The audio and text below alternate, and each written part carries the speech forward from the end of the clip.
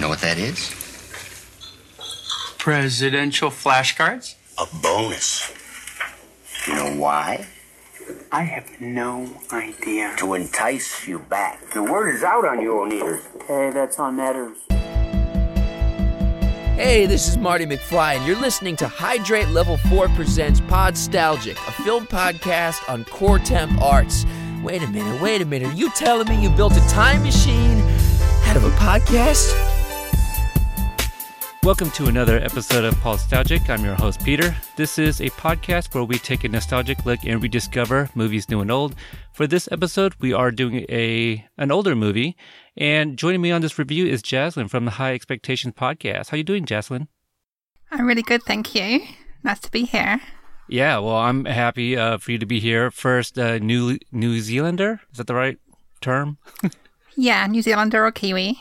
Yeah, a Kiwi. Now, I've always thought that like Kiwi was not derogative, but that's okay to say. It's okay to say. It's what we call ourselves. Okay, so there's, because I thought that there was maybe something that was offensive. So Kiwi is okay. All right. Kiwi is okay. All right. Okay, cool. So now this is a movie you chose, but before we get into the actual movie review and things of that nature, can you tell the listeners about your show and what you guys do over there? Sure. So the show is High Expectations, and I do it with my best friend, Alan.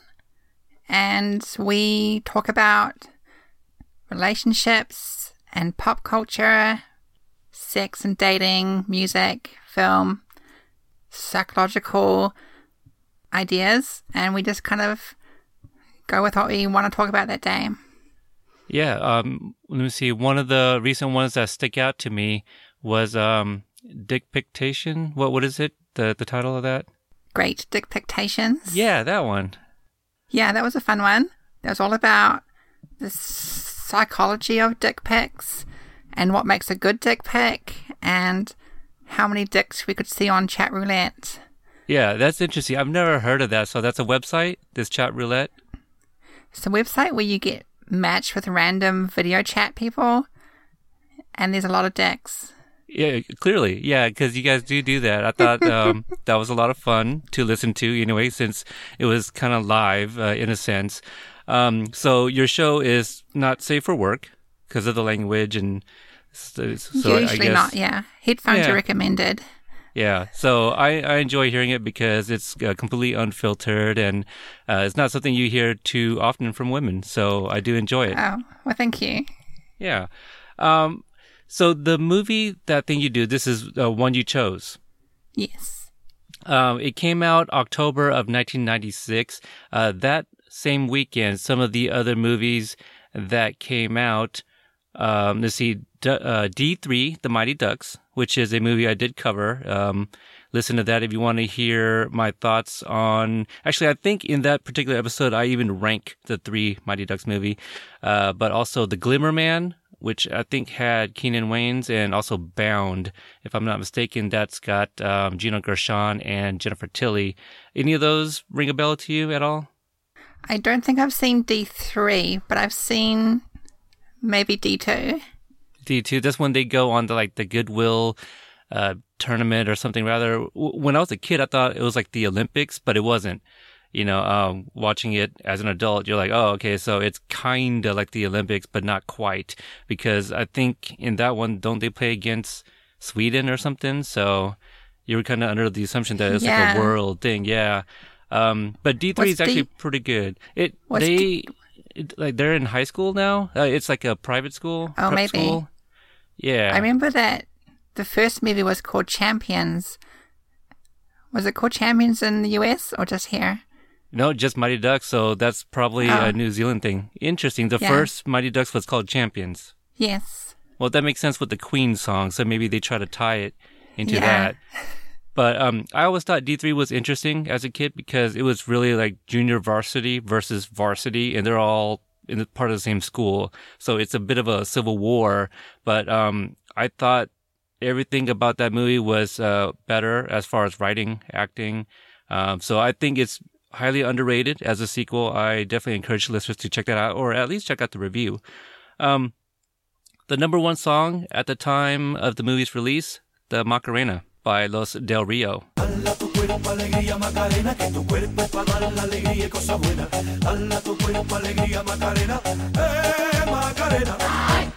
Wow. Is that a song you remember?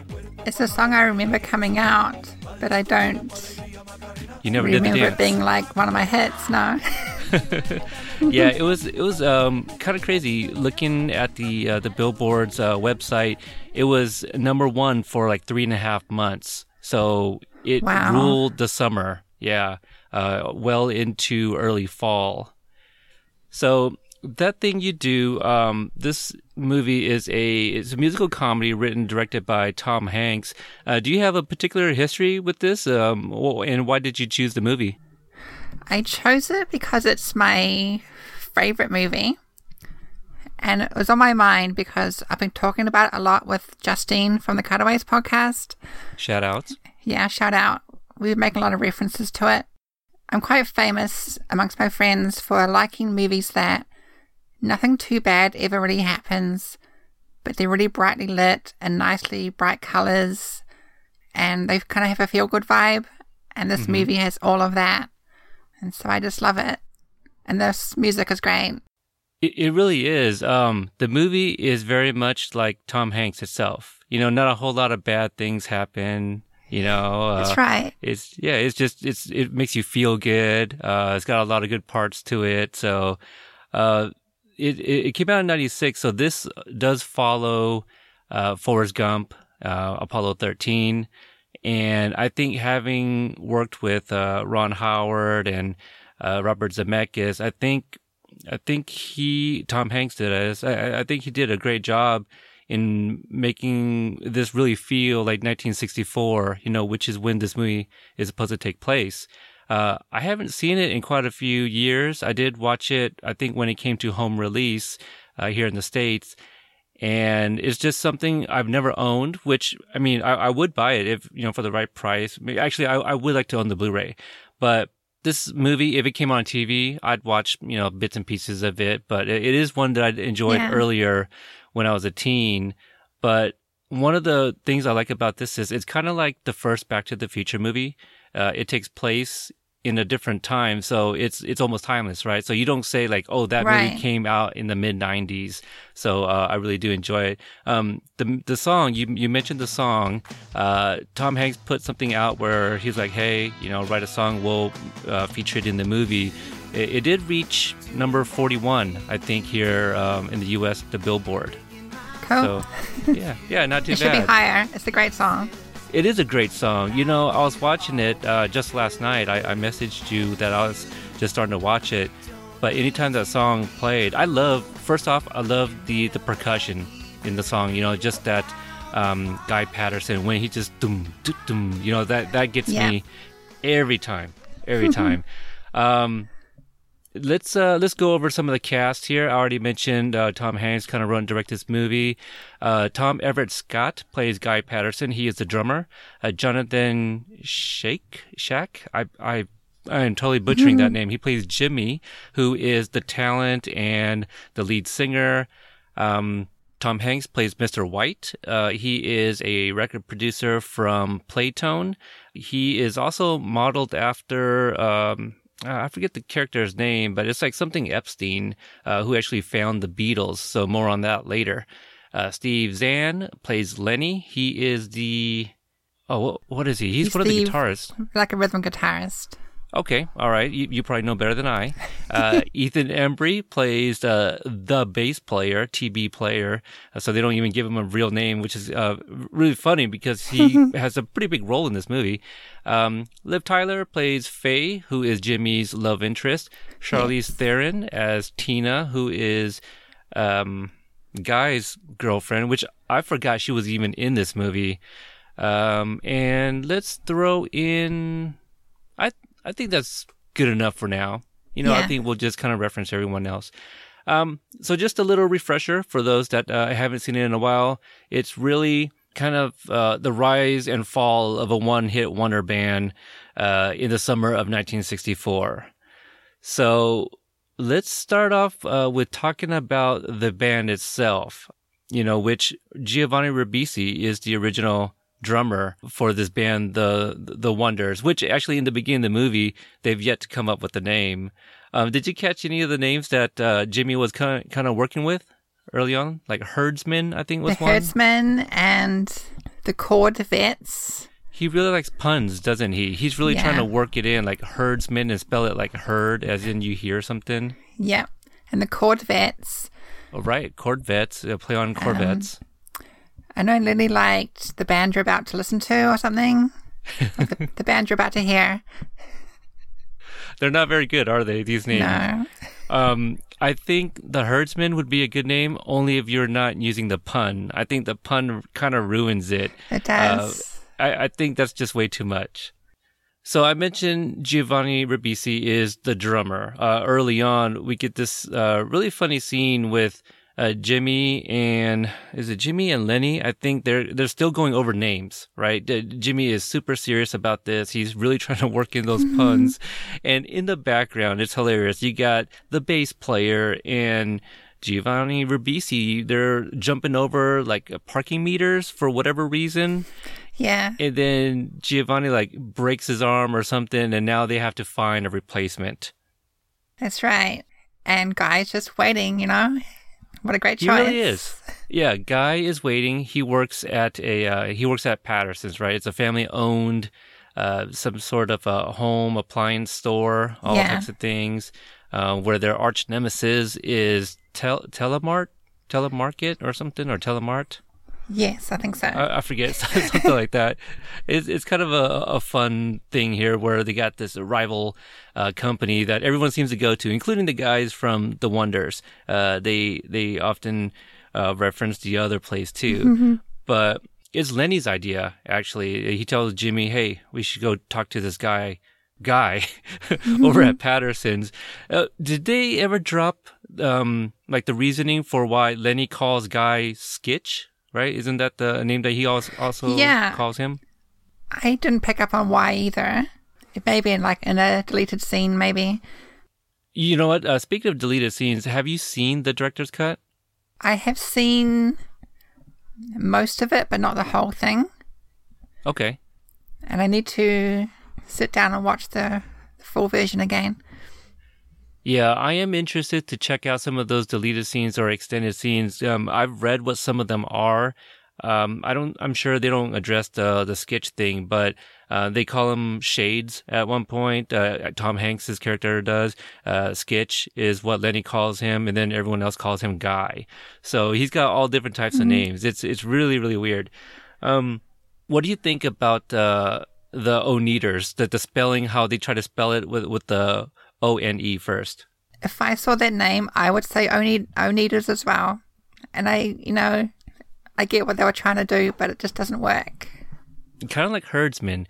I think like one of their early performances, Lenny, he even says like Oneders. kind of plays along with it too. I really like Lenny because he's kind of the goofball. I love him. Zan character. So they do decide The Wonders, and it was during. It wasn't quite in an audition scene, but it was the scene where they tried to get Guy up to speed on the music. And it's kind of funny too, because it's after a guy says that yes, he will step in just for one performance, and then it cuts to them playing That Thing You Do, and it might have been the first time we heard it, and it's a ballad, right? Jimmy wrote it as a ballad. Yeah. And they're playing it really slow, and the look on Guy's face, he is not there for it at all. Yeah, my mother really loves the slow version, and she was annoyed that they sped it up. But she is wrong. The fast version is so much better. Is she kind of from that era? I'd imagine she was a lot younger, maybe, during this time. Oh, 64. She would have been, about maybe 9 or 10, so. Okay, so she probably remembers some of the music. I don't think we got enough of the ballad for me to really have an opinion, because I feel like I've heard what we know as to be the original so often that it sounded a little sluggish for me, and I think because of Guy's face, I was also kind of like, all right, let's kind of speed it up, but they don't do that until a little bit later. But I do like how Guy, he asks Lenny, like, just the one performance, right? He's like, yeah. He goes, all right, wonderful. And then Liv Tyler's character, Faye, she has that look of, she's got that epiphany. Oh, the wonders. So I do like that. And obviously it's a play kind of on how the Beatles spelt Beatles. And if it wasn't for this movie, I never would have picked that up. I'm not very bright, Jasmine. I don't know if you know this about me. Yeah, I guess when I was growing up, I knew about the Beatles, but I didn't really know how to spell the insect version, so it didn't really occur to me. But eventually I picked up on it. Yeah, I'm in the same boat. It just never occurred to me because I probably don't write or have to spell out Beatles very often. I did grow up listening to the Beatles. I wasn't allowed to watch MTV, so I had to listen to everything my dad listened to while he was growing up. Beatles, Elvis Presley, very much of the music from this era here. So maybe another reason I really did enjoy the music from this movie. But it wasn't until they made the comparison to the Beatles. That's when I first saw it, I was like, wow, it just never occurred to me that it was spelled incorrectly the entire time. So very clever. But yeah, Oneaters, I don't know. Maybe if they capitalized the D, maybe it would look a little bit different. I don't know. Yeah, it would work better. Yeah, but I did find out that around this time in the early 60s, there were 2 other bands also called The Wonders. So yeah, it never seemed like the most original name to me. No, but it works. I do like it. But I do like the joke. They keep bringing that up. The Oneaters. So let's talk about that very first performance then. Now, I did find out, and I haven't seen it yet, I did find out that there was that scene where when Guy first plays with the Wonders and, they're playing it out a ballad. Apparently that was kind of trimmed down a bit because from what I've read, in the extended version, it's a little bit more deliberate that Guy does not like that thing you do is play it as a ballad. He thinks that it should be a lot faster because I think when they do perform, it seems a little impulsive that Guy wants to speed up the tempo right away because they don't really give a reasoning for that. I know that the director's cut is a lot more Guy-centric, so that's probably there. I'll have to rewatch it. Yeah, I mean, maybe they trimmed down the scene. Obviously, I would have to see it, but maybe they trimmed it down because they thought that it was a little boring because it doesn't really reference. I mean, like later on in the movie, they don't even call back to anything, but, after the performance, I think Guy is riding with Tina, his girlfriend, and he was just telling her, I don't know. I just kind of did it, right? And it wasn't really given an explanation. And I wish that they could have kind of set that up a little bit better. I do like the tempo, but I could have used a little bit of an explanation as to, we kind of get it. He likes it faster, but I think it's one of those things that, Tom Hanks wrote and directed this. So people kind of give him a pass on certain things. Mm-hmm. It's not a big deal though.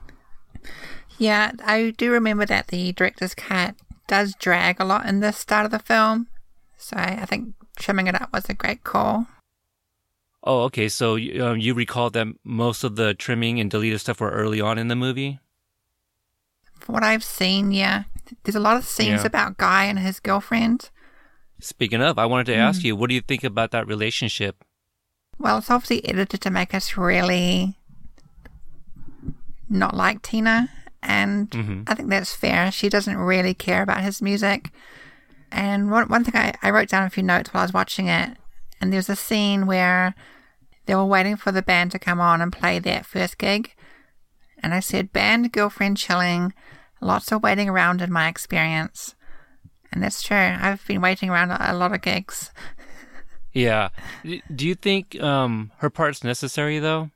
I think it is, because okay, it helps set up you wanting Faye to be into him and for him to be into her, because she obviously loves the band and really respects Guy, whereas Tina doesn't.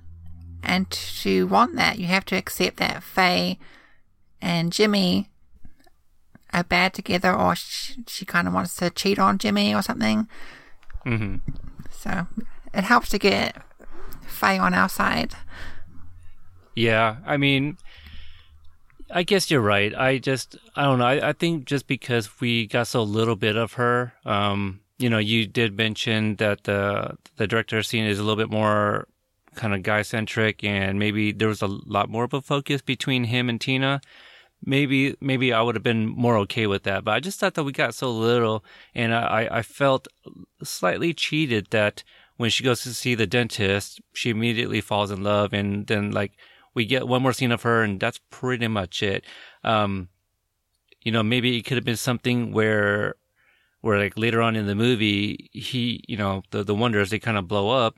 In the good way, not like break up, but they, become this sensation. And then Tina's kind of like, oh, what did I do? To kind of play up on that a little bit, There may be something like that. I do remember more dentist stuff in the director's cut, so. Gosh, I really want to see that director's cut now. Yeah. Well, when you have a spare 2.5 hours, you can watch it. Yeah. Yeah. I wish that maybe there's somewhere I can just watch just the deleted scenes. Yeah. Let's go to, let me see. There's this scene where there's this man who invites them over to his restaurant, and he wants to pay them to play there. So this is, I think, their second performance. And after this night of success, that's when they decide to cut a record. So they meet this guy named Phil. Phil goes to the Pattersons. Guy's working, and they've already been kind of selling records at this time. And he wants to kind of take the band under his wings and help promote them locally and kind of get their name out. So we get like a bit of a montage here, and then we get like that really big scene where Liv Tyler, she's putting stamps on some mail to mail out, and then she hears their song playing on the radio. Yeah. Did that scene still work for you at all? Because it gave me the chills. Yeah, like in I a love good that way. scene. Yeah, it's a really good scene. Everybody's going wild, and you really get the sense that either everyone was just conveniently nearby or their town is really small, that they were all able to drive straight to the Pattersons to meet up. But I really do like that scene. And the song's only 2.5 minutes long, so they had to get there really quick. You're right. Yeah. It's like less than 3 minutes, and maybe on the radio they even shorten it. But songs back then, they were pretty darn short too. So, all right. So not too long after, Phil introduces Guy to Mr. White, who is played by Tom Hanks. He works for Playtone, and he is going to help them go national, right? National airplay, and make their song even a bigger hit. So what did you think about Tom Hanks' character in this movie? I think he's instantly likable. You really want to trust him, and he looks at you with such kind of kind eyes. You kind of want to hug him. That's just Tom Hanks. Yeah.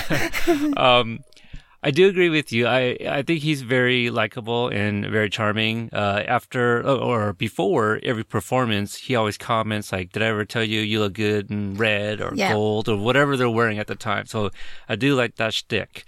Now, there's a line, I'm jumping ahead here, but there's a line a little bit later on. I want to get your take on this, but he, the bass player, right, the one that's not given a name, Ethan Embry, he mentions that he has to leave in August because he had enlisted into the Marines.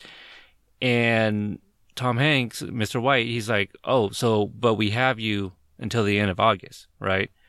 So knowing what we know and how the movie ends, do you think that line was kind of telling at all about his character? Do you think he was just like, all right, let me have somebody kind of on the sidelines here, the Wolfman, because when the bass player disappears, we can get somebody in his placement? Or do you think that he's like, all right, this band is going to get very far, and we'll have at least maybe till August before anything happens? He's probably been in the music business long enough to spot a one-hit wonder band. Mm-hmm. And he could tell straight away that Guy was the real worthwhile band member. He says later on that Jimmy's the talent, and Guy's the smart one. Right. But I think Guy's both. Well, he's the one who has the ear for the music too, right? We find out that his character is really into jazz, and it was his idea to speed up the song and make it more fun. Jimmy, he just wrote the song. He does go on to do pretty well himself after the movie, but I do agree with you that he's probably been in the business long enough. And Jimmy, like throughout the movie, you get the sense that he is really about his music. He's not there to have fun because he barely has any fun. He's always serious. That's right. Like he's sassy Jimmy or something. But what do you think about him and Faye? Well, I don't really ship them. I think that she is much better off with Guy. Sure. But I think they were together for like 2 or 3 years. Right. So I'll approve of their relationship and that it inspired him to write some really good songs. But you can tell, like, even the opening couple of scenes of the film when they first are in the same diner as Guy, Faye gives him these really glad eyes. And you can tell, like, straight away, like, Faye likes Guy. But she's with Jimmy. Yeah, there's something about him. Right. And I wish that maybe it is in those opening scenes and I didn't quite get it, but perhaps that we can, I don't know, maybe I could have used a little bit more of something where we get the sense that Faye is his muse, and that's why she's been around as long as she has, because he doesn't seem to be very interested in her at all. His music definitely comes first. So I could have used a little bit more of that. Maybe it's something deleted or something I just completely missed. But yeah, I do like the scenes with her and Guy. They're very subtle. Apparently there's more scenes of her and Guy too, but it's like, well, we already saw something like that. We don't need to keep beating the audience over the head with it. But like specifically, there's one scene where they performed in front of this I don't know if it was a stadium, but it was like somewhere outdoors, right? And they were all running over to their limo. And this is also where like Mr. White's like, hey, Guy, put on your shades. They want the shades. Yeah. Right? So they put on the shades, they run. And because Faye is a woman, like the security thought that she's just another female fan and she gets left behind. The only one notices Guy. Yeah. And yeah, apparently there's many other scenes that are kind of like that, I guess, that were deleted. But we do see that a lot throughout the movie as well, where like on the plane, Guy walks by and Faye is like sick and nobody else is there to console her, but he comes by and is like, hey, lay down. Yeah, they're so sweet. Even when he tells Jimmy that Faye's sick, Jimmy doesn't care at all. Doesn't check on her. No, he just wants to find out when he's going to record next. Yeah, that's it. He wants to get in the studio, work on that next track. And see, so the question I was asking earlier about like Mr. White, does he have an idea? What's his game plan here or his end game? Because there's all these things that the Wonders, he wants them to do. And like the last priority is cut another record, right? So it's like, well, why cut another record? Because you guys probably aren't going to last very long anyway. So I don't know. Kind of interesting there, though. Yeah, the big priority is the Spanish version of That Thing You Do. Which Yeah, I would like to hear. I would like to hear that. Sounds Yeah, good. exactly. There's got to be, you know what? There's a YouTuber out there that's already done it. So we'll just look for it. I hope so. Let's talk about Lenny a little bit. We haven't talked too much about Lenny. He's a big goofball. He's pretty funny. Like they go on, there's this montage where they're all kind of promoting their single and they go on this radio show and you see Mr. White holding up the record and he's pointing at it like, you guys need to be talking about this, but everyone else is just talking about different things. Guys talking about like musicians that he enjoyed listening to. I forgot what the hell Lenny was even talking about, but it's all funny stuff. Yeah, he's got so many like great lines all throughout the movie. I really like. I think it was on the radio. Yeah, he says that they've been interviewed at a state fair when they're starting to get really big, and he says, "I'm not with these fellas. I've got a pagan competition over the pavilion, and I'm going to win that blue ribbon." And just the way he says it, it's just so funny. He's pretty good. I mean, Steve Zahn goes on to do a lot of comedies too.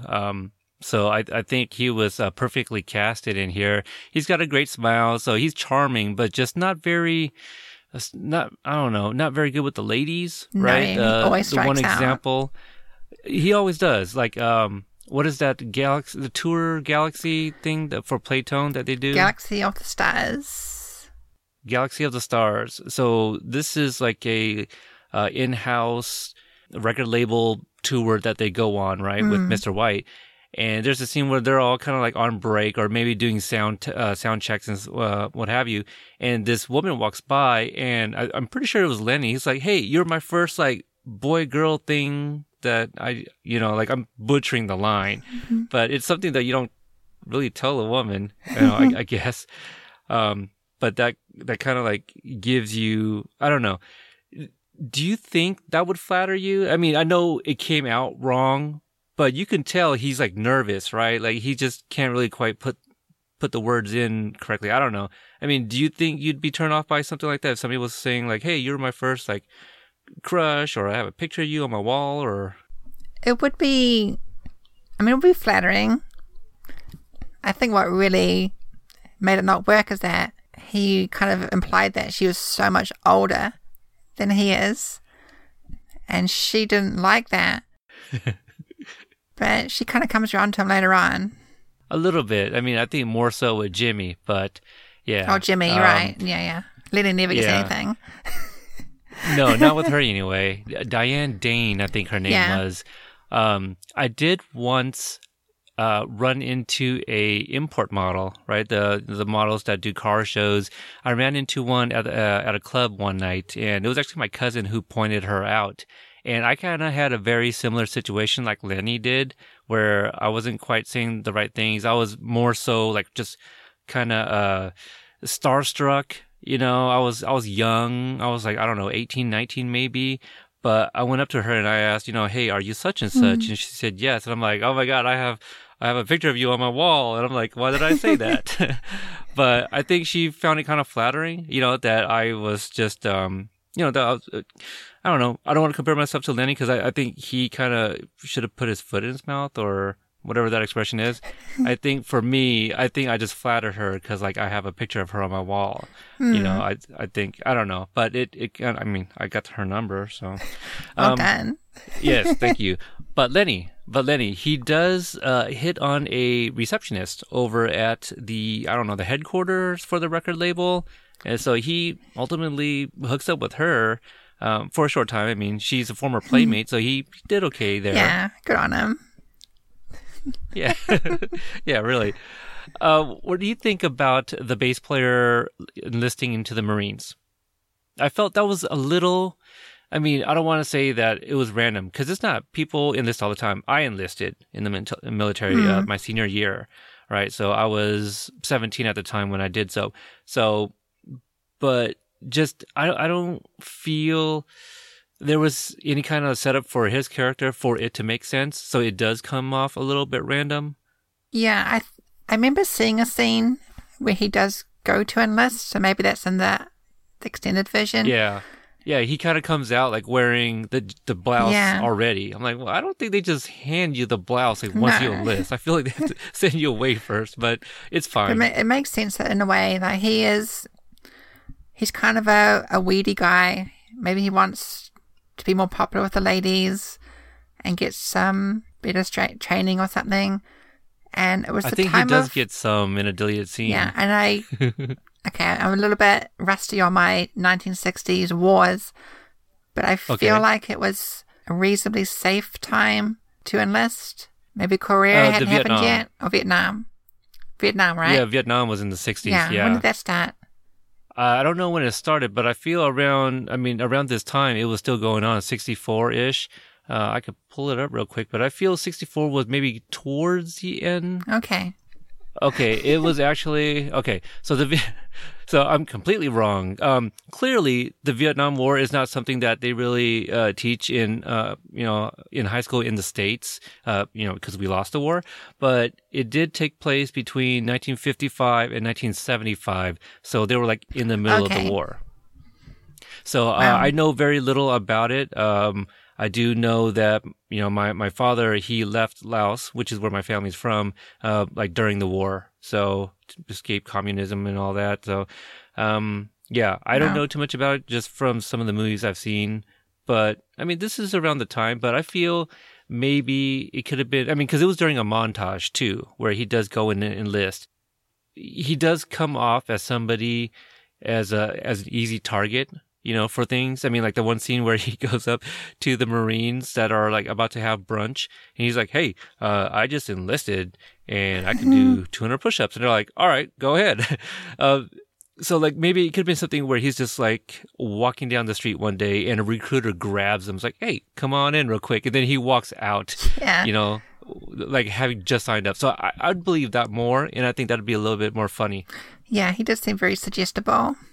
Yeah, just a little bit. Because, again, slightly random that he just walks into a recruiting office and comes out enlisted. Yeah, but also I wonder what happens with his girlfriend. Because he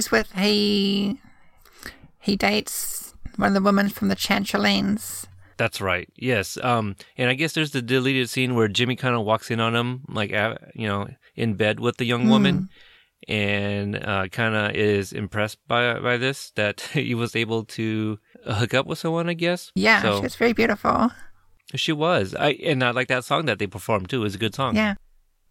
So I think something that really places this film in an era is that the band gets recruited to be in a major motion picture called, I think, Holiday at Party Pier, Weekend at Party Pier, and they play a band called Cap'n Geach and the Shrimp Shack Shooters, and the bass player loves it because he gets to wear a military uniform. Basically, they're all dressed as Navy. I think they all kind of do, but Jimmy. Yeah, Jimmy hates it because it's not serious enough, and he wants to be in the studio.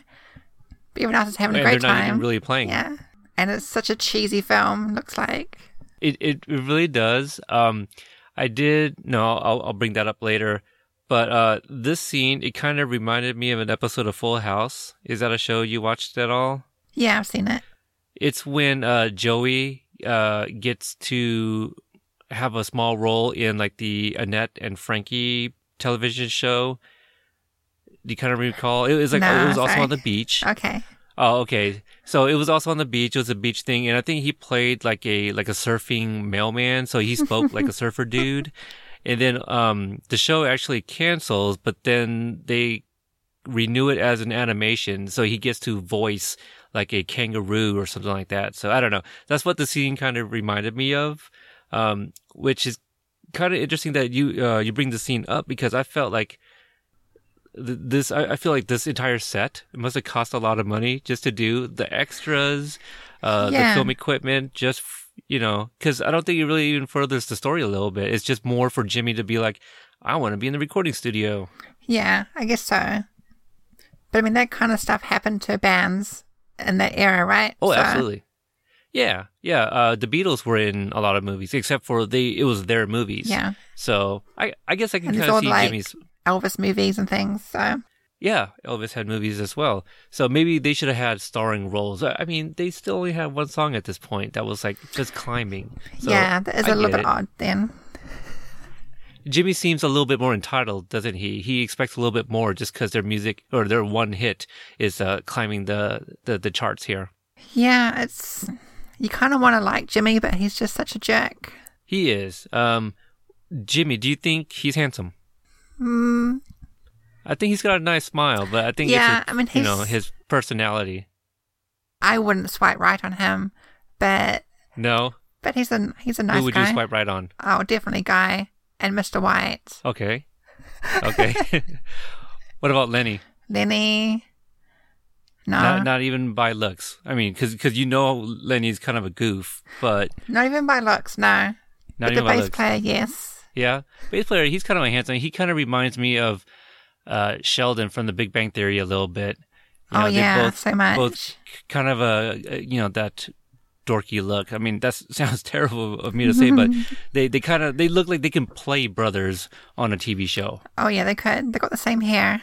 Yeah, they're both kind of balding and all that. I think they're both about the same age too, because what's Sheldon's real name? It's like, isn't it Jim? something, Jim Parsons. Jim Parsons. Parsons. I think he's like 40 or something like that. He's a lot older than I thought he was. Yeah, all those guys. We haven't talked too much about Faye, so let's go back to Faye. She's been tagging along on a lot of this. What do you think about that scene when Mr. White sits down with her and it's like, hey, so how long have you been with Jimmy? And what's Guy's deal? You know, does he have a girl back there? And what do you think about Guy? What do you think about that scene there? I think that Mr. White was also playing matchmaker. Okay. Because Mr. White and the concierge of the hotel they stay in, Lamar. Right. He was like shipping Faye and Guy so hard. So I think Mr. White knew that the band was probably going to break up and just trying to get a feel for whether Guy and Faye could get together. Yeah. Yeah, you're probably right about that. I mean, because she even tells him, oh, well, Guy's got this girl, but she cheated on him with the dentist. I don't know. And maybe that's another thing we could have seen was Mr. White actually seeing like some of the things that Guy is doing for Faye, you know, that, well, but I guess to be fair, Jimmy is like in his ears, like, hey, when are we going to record? So he knows that Jimmy's always next to him pretty much, I guess. And, you know, he should be with Faye.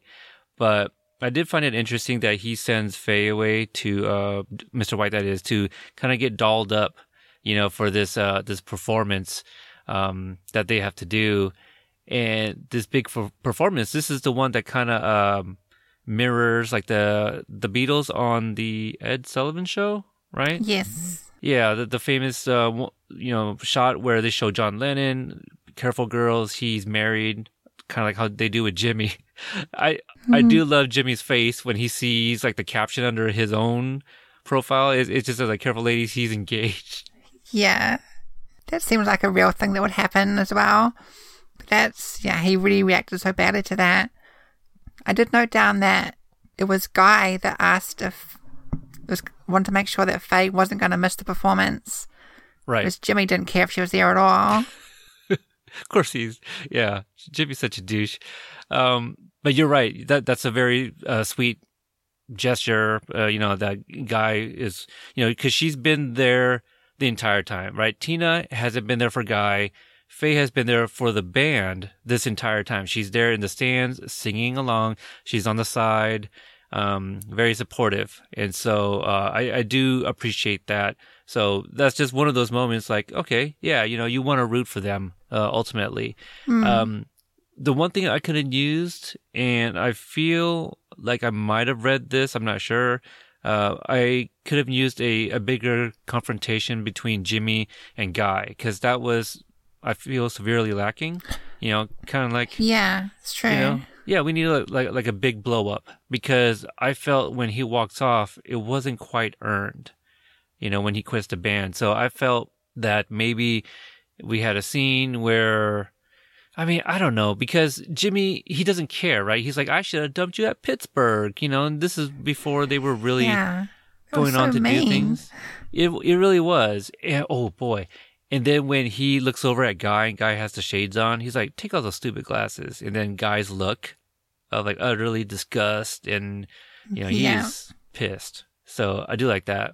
Maybe they could have an exchange there. Like, you know, go after her. I know you like her anyway. You know, something like that. Maybe a little scuffle or something. And, you know, these guys are way too nice. They are Tom Hanksing this in this movie. They're all really nice.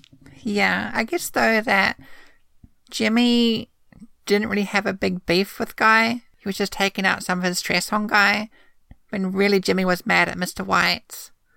Yeah, that's a good point. He does call Mr. White a liar a couple times, and you know, but Guy did. I mean, I don't know. We don't hear this from Jimmy, but maybe there is no beef with Guy.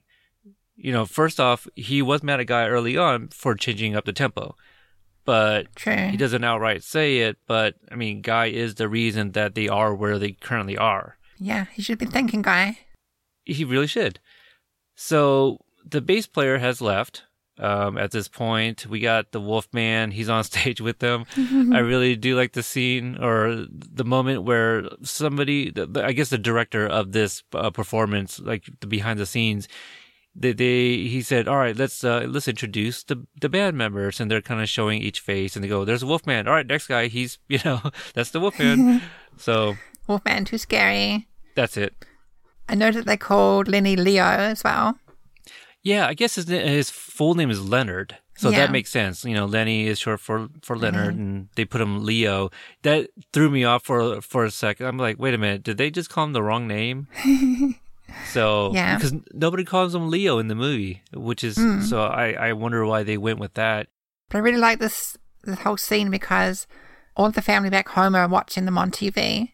Right. And finally, Guy's dad, who's been a real jerk to him the whole film, is excited about his son and even imitates Guy after the performance. He's got sunglasses on and playing these fake Playing the drums. Yeah. That was a pretty And good it's really scene. nice to see him actually care for a change because he's quite kind of grumpy the whole film and He kind of is. He is grumpy. yeah, very sexist. But the family is pretty supportive. Like when the song gets played on the radio, I think his dad is more so kind of angry at the fact that he kind of left. He was speaking to customers, and then he just kind of disses them. So. True, yeah. But I think for the most part, his dad has been pretty okay. I think he's just more salty about the competition because there's at one point. Guy was selling his own records, for 49 cents at the store. So, Right. I felt there's got to be some support from the family. I do like how when the song was playing in the store, it was on TV. Was it on TV when the mom's like, "Hey, shh, I want to hear it," or tells them That's to be right. quiet. Yeah. So the mom is definitely there for all of this. Yeah, she was really loving it. She wanted to see all the backstage footage and Right. it wasn't going to happen. No. I'm a little sad that they even have a little sister in the movie because she's got one line, and it's actually in reference to Guy is now on tour. He calls his dad, like, hey, so I'm going to be gone for a while, and then the dad gets off the phone and tells his sister, oh, I guess I'm promoting you to whatever, and she's like, oh, does that mean I'll get paid? He's like, no. Yeah. So I felt like she was only in there just for that one line, because here's another interesting thing, when the song got played on the radio, right? So everybody's at the store, everyone's extremely happy. You see Lenny, he's standing next to the sister. It looks like he wants to give her a hug, but she's really kind of reserved and standoffish. No, don't touch me. But I was wondering about that because I couldn't quite read her face, whether it was she wasn't into him and wanted this creepy guy to get away from her, or if she was really into him but too shy to do anything about it. And when he got close, she kind of clammed up. It was really hard to read. I feel it was more so that she was kind of creeped out by him, because Probably. we don't even know if the sister knows Lenny. I think that's the thing. As far as she knows, is that Guy just joined this band to play a few performances, right? Oh, yeah, that's true. At this point, maybe three performances, I feel, and then they get played on the radio. Yeah. There was one performance that I missed, but I kind of want to bring up because I really like the song too, and I feel that it's not that it's underrated, but if this is a movie that people don't really quite watch very often, they may forget the song. But when it played, I was like, oh, that's right, this was a thing. But I think, was it Dance With Me Tonight? Is that the one? Yes. That's a great song. Yeah. A lot of their other songs, they got some good pep to them. I like Dance With Me Tonight. I like Little Wild One. It's a good song. Little Wild One. Oh, I think that was a little bit slower, right? That one's a fast one. That's a fast one? Okay. All My Only Dreams is the slow one. Okay. Because I have the track list up here. Little Wild One, I know that they did perform that. Dance With Me Tonight, I'm just like, hey, how come this wasn't a bigger hit or played more than once, maybe? Little Wild One, wasn't that a song that they actually played for their second performance at that restaurant? It was, yeah. Did they have that one male fan that's like, come on, play that other song? I like him. He's he reminds me of Steve Buscemi a little bit. I don't know. Yeah. I don't think he's ever given a name, but he's like that the weird kid in the audience. So that's fun, Yeah, they have that line, we came here to dance and meet girls, and we can't meet girls if we can't dance. Yeah. What do you think about the scene where Faye breaks up with Jimmy? Now, that was in the dressing room. Yeah, everybody was there too, so super awkward for everyone. That would have been so humiliating. He didn't even care, so I'm sure he wasn't humiliated, unfortunately. Well, he wasn't, but she would have been. Mm-hmm. And especially hard because she dumped him with such a great line. A whole monologue.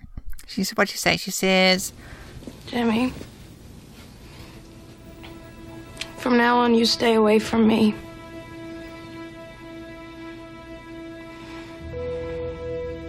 I have wasted thousands and thousands of kisses on you. Kisses that I thought were special because of your lips and your smile and all your color in life. I used to think that was the real you when you smiled. But now I know that you don't mean any of it. You just save it for all your songs.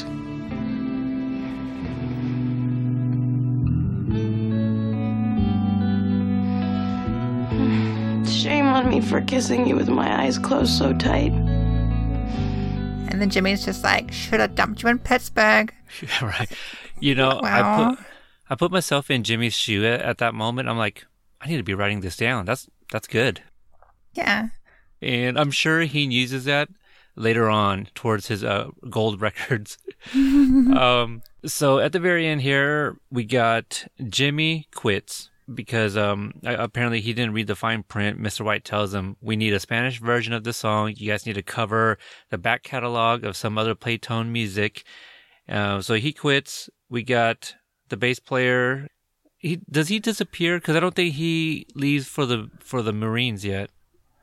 I think he went to Disneyland with them. That's what happened. Goes to Disneyland and is kind of never heard from again. And so they have to replace him last minute with Wolfman. That's right. And then Lenny goes to Vegas to get married. Looks like he won some money because he's giving everybody tip. So that was a good scene. And then I guess all that left is Guy. Guy is kind of stuck in the studio by himself. I don't want to say stuck because Mr. White says, hey, you can stay here, but you got to, get out at a certain time, whatever. And then he gets to play with Del Paxton, who is this, I guess, legendary jazz pianist. And, that brings me to the scene that we kind of skipped over is when Guy, he comes out and talks to Lamar, right? The concierge. And he's like, I love the scene because he's like, oh, where's a very good jazz place? And then Lamar gives him like this question that I feel, like if you answer correctly, I'll send you to that place. Because if you can't answer it, then I'll just send you to some generic jazz place. So I like that. But he goes there and he just fanboys over, seeing Del Paxton. I really like that too because he tells Del, he's like, you're my biggest fan. So I thought that was great. And we saw Rita Wilson, right? She plays the server there. So that was also kind of nice to see. Apparently, Thomas Everett Scott got the role because Rita Wilson thought he was cute. Oh, that's nice. So I guess Thomas Everett Scott was always kind of, maybe not always, but he gets that he kind of looks like a young Tom Hanks.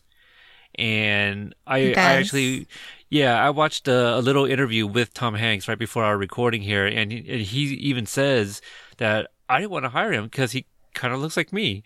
And Rita Wilson's like, well, let me see who you got here. What's wrong with this guy? And he tells her that. She's like, I think he's cute, and he's good. Use him. So he ended up casting him. Oh. Yeah, but he kind of does, like the hair, the blue eyes. He does look like Tom Hanks back in the day, like 80s vintage Tom Hanks. Sure, yeah. Yeah.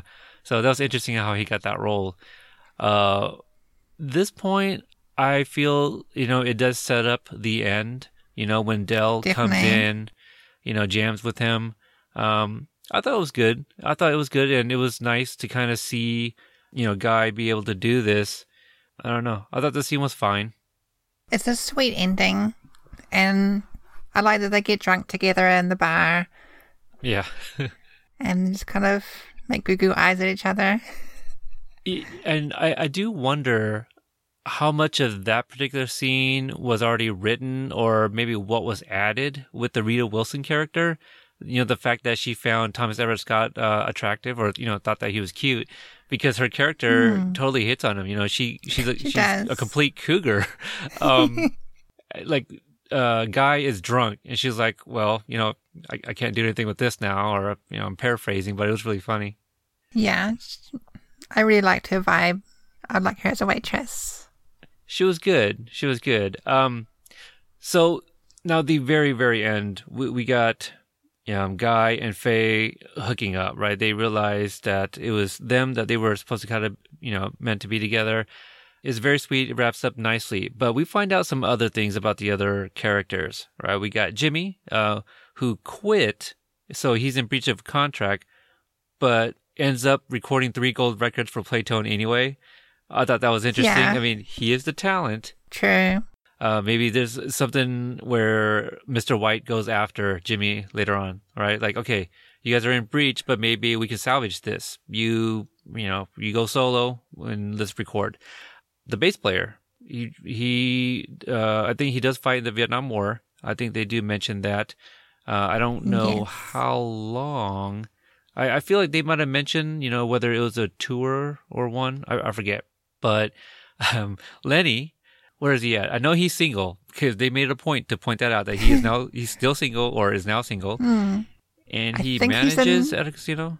I think he manages somewhere in Florida. Okay. Somewhere like not at all Los Angeles. So nowhere nearby. And Guy is now, he's in LA, right? He still plays drums and stuff like that, records with Dell or something. So did they mention if Faye and him, they're still together? Did they get married? They get married in 1965, and they have maybe 3 or 4 kids. Like, I think it's quite a family. Right. Yeah. Hey, well, you know, if you're meant to be, you're meant to be. That's right. So that's the movie. I want to talk about some of the cameos in here. Did you catch anybody at all? No one that I recognized. Okay. So Tom Hanks does use people, you know, from movies that he's been on, that he worked with. So Tracy Reiner, who played Betty Spaghetti in A League of Their Own, she has a cameo as Anita, the co-star of The Weekend at Party Pier. So, which in that scene, the director of that film is actually played by Mark McClure. Listeners of my show may know him from Back to the Future. He plays, you know, Dave, the brother, in all 3 movies. And so he was a director here. Kevin Pollak, obviously, was the program manager at the Apollo. Clint Howard, Ron Howard's brother. Of course, yeah. How could you miss him, right? He plays a DJ. Bryan Cranston, I didn't even see him in here, but apparently he plays the astronaut Gus Grissom. And Gus Grissom, I think, was also he was played by Fred Ward in The Right Stuff. And I think also reprised a role in Apollo 13, maybe. In a deleted scene, football player commentator Howie Long appears as Mr. White's driver/partner. So that's what I was mentioning earlier, where, Mr. White is modeled after the Epstein, let me see. Brian Epstein.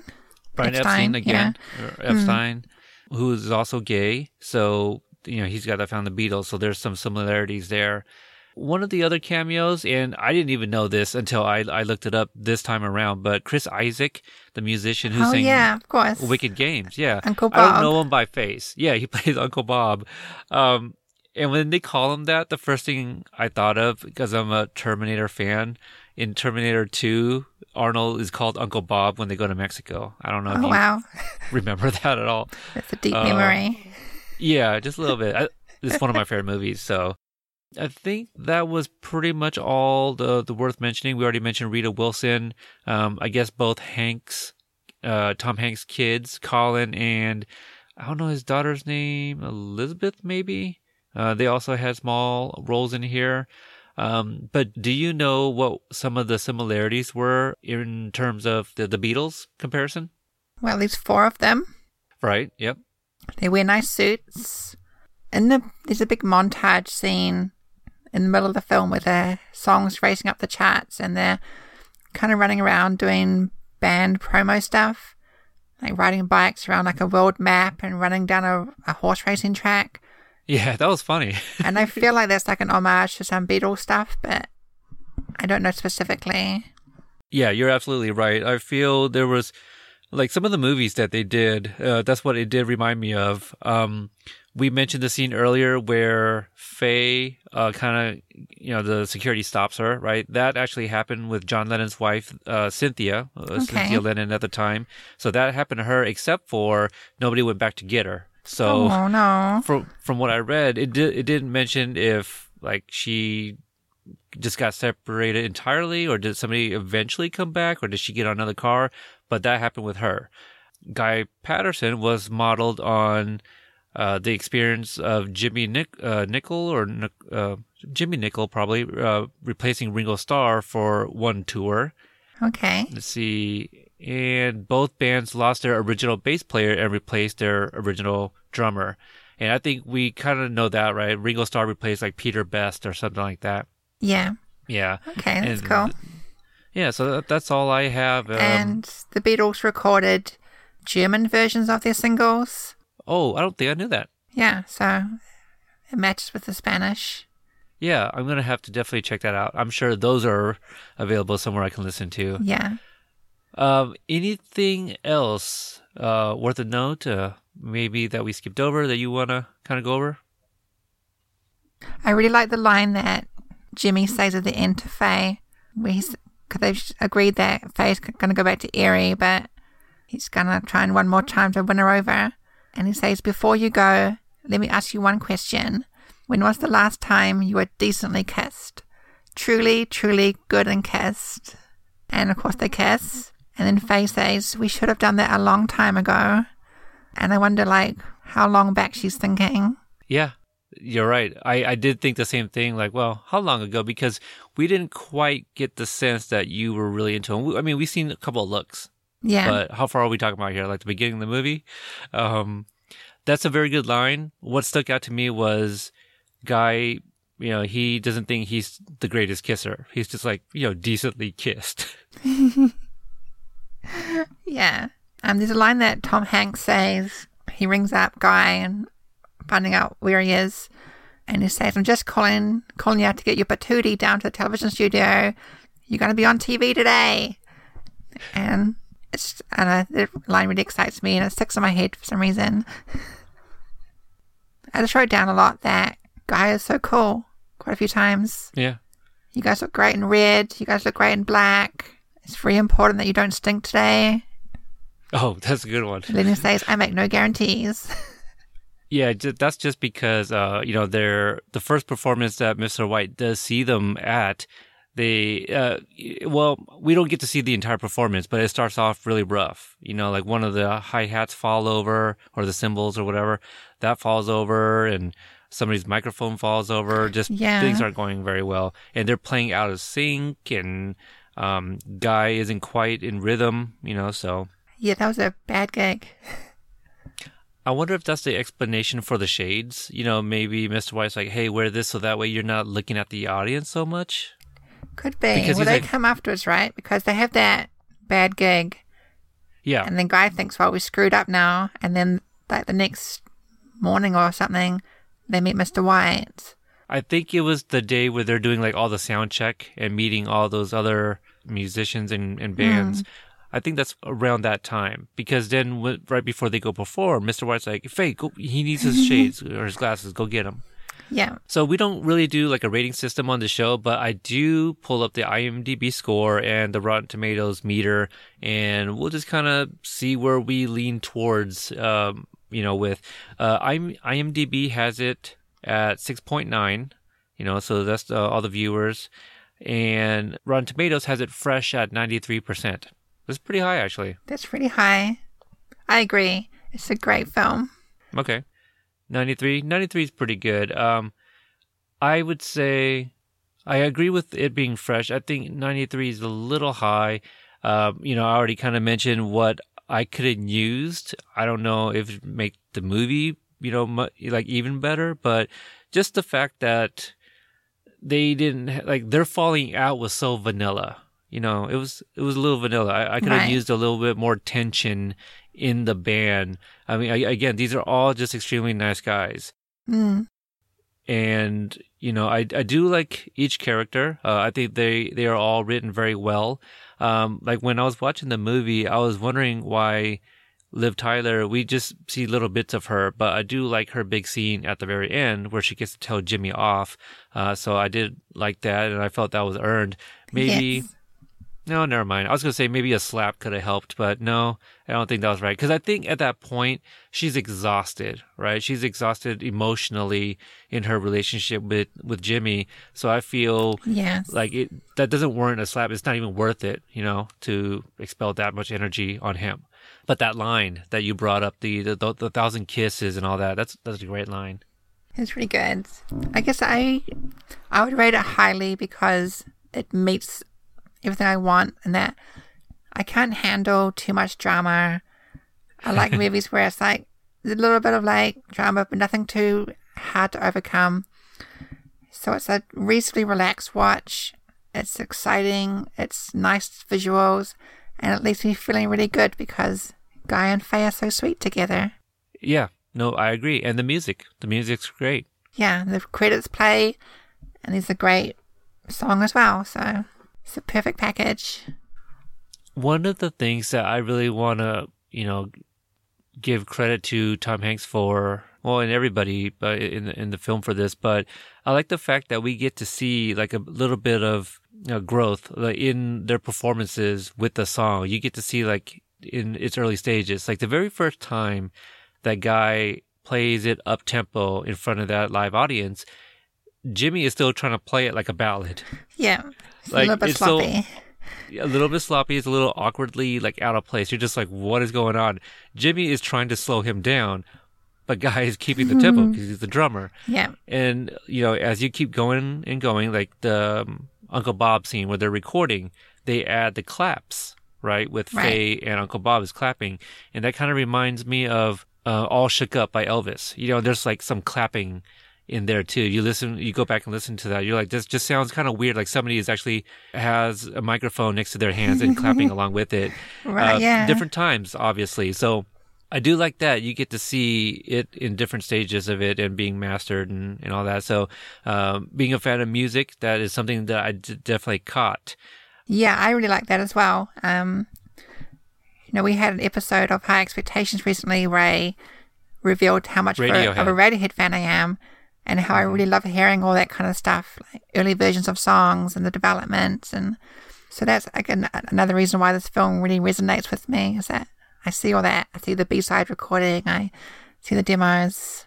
What I really enjoyed about that episode of yours is actually you pointed something out that I've never really thought about before. And you were saying something like, how do you know if somebody is a big Radiohead fan, is like their favorite song isn't like one of their top songs, right? It's like a song that nobody really hears. I'm completely paraphrasing. Yeah. Essentially, but actually, if you can just give that spiel what you said, I don't want to screw that up, because I thought it was great. Okay, it was something like, I would ask someone, like, do you like Radiohead? And if they say, yeah, I love Creep, I know they're like a real, like, entry level.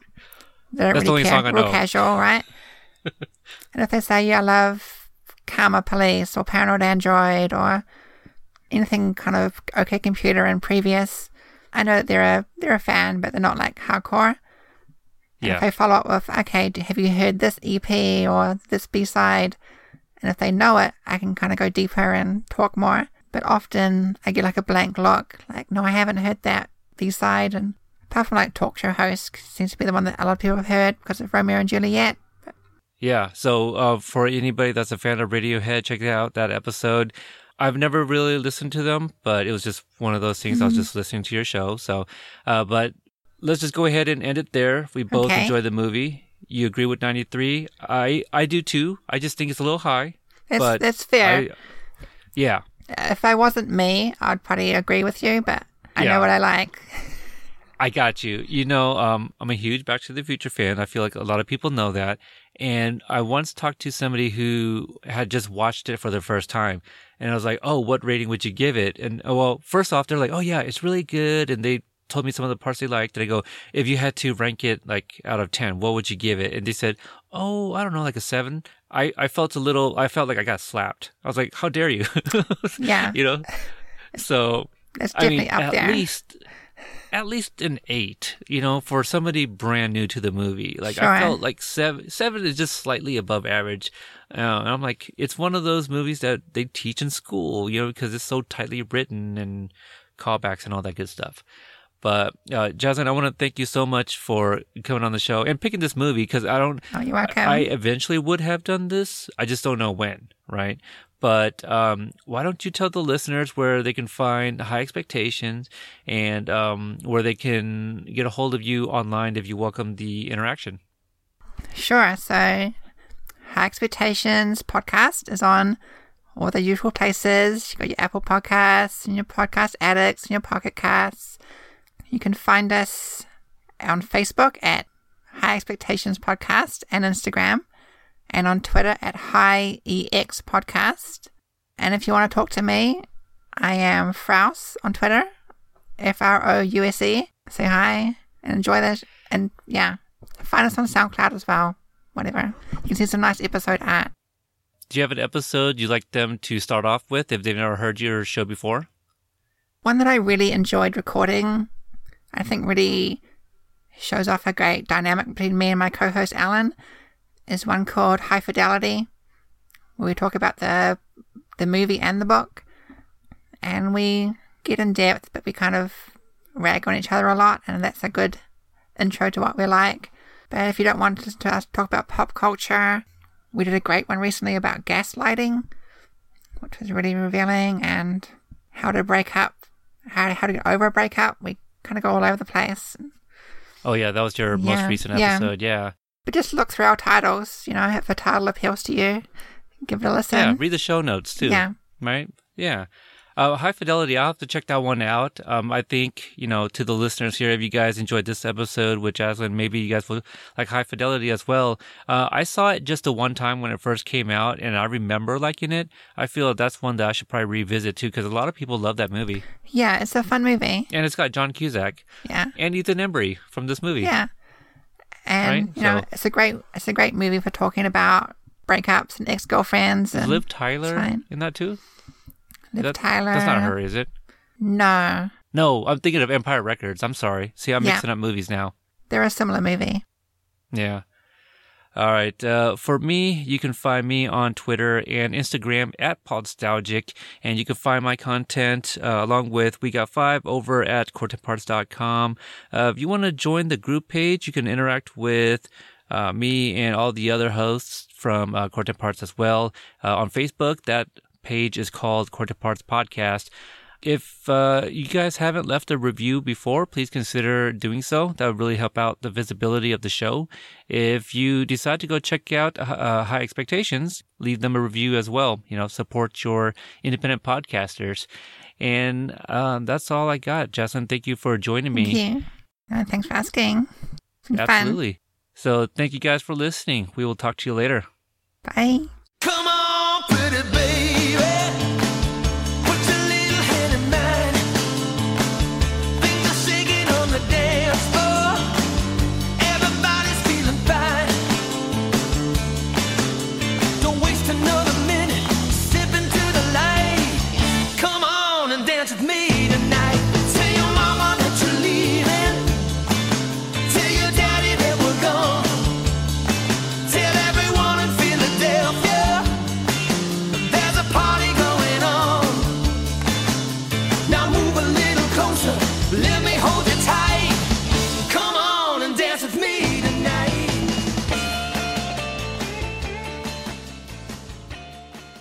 Thank you for listening to the Core Temp Arts Podcast Network. To listen to more Core Temp Arts shows, visit CoreTempArts.com.